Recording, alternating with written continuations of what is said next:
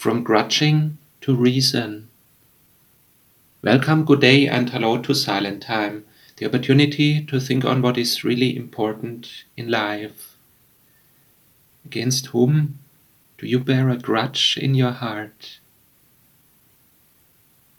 Against whom do you nurse hatred? We all do not like some of the behaviors of others. It is easy to judge, to bear a grudge against them. God wants us to live in freedom, in peace. He wants us to have a fulfilled life. And that is why He gives His good commands for the best of us people. He calls us, do not nurse hatred in your heart. Do not make your heart bitter. Leviticus 19, verse 17. Do not nurse hatred in your heart. Do not hate anyone of the people. Do not bear a grudge against others, but settle your differences with them, so that you will not commit a sin because of them.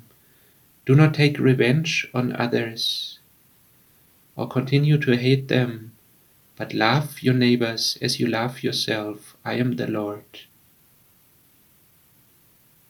God calls us to get away from grudging, from hatred, because He knows that it is a cycle. In fact, it is the cycle in which the devil, the enemy, wants to keep us people in a cycle of hatred and bitterness. For example, a person who in his childhood experienced brutality, that person may also apply force to others and be brutal to others even throughout his life into the older age. But God wants to break such kind of cycles, to give us freedom, to give us good lives. He even calls us to love others, even to love our enemies, even to confront them.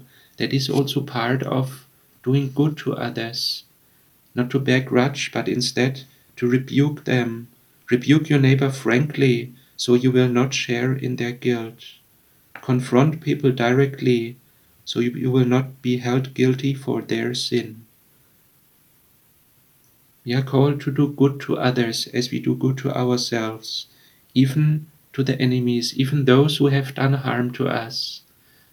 Maybe they were not aware, maybe they think they do a good thing.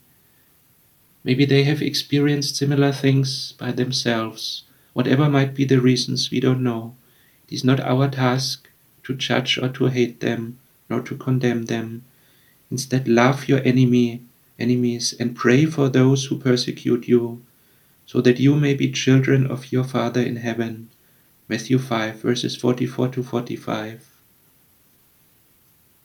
Lord, today we pray for all who experience brutality, all who get persecuted, all who need to flee their homes. Be with them, be with all who experience injustice.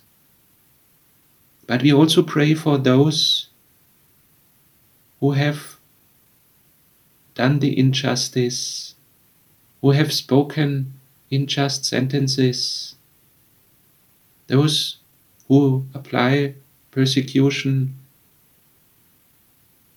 who beat up others and do brutality to them. We pray even for them that you touch their heart, that you send your peace, that you break the cycle of the devil, the vicious cycle that goes on in hatred and bitterness, that instead your love and your peace may reign, that you send your Holy Spirit that brings healing to all. You know every person's heart individually, and you have a great love. Praise and glory and honor be to you forever. Amen.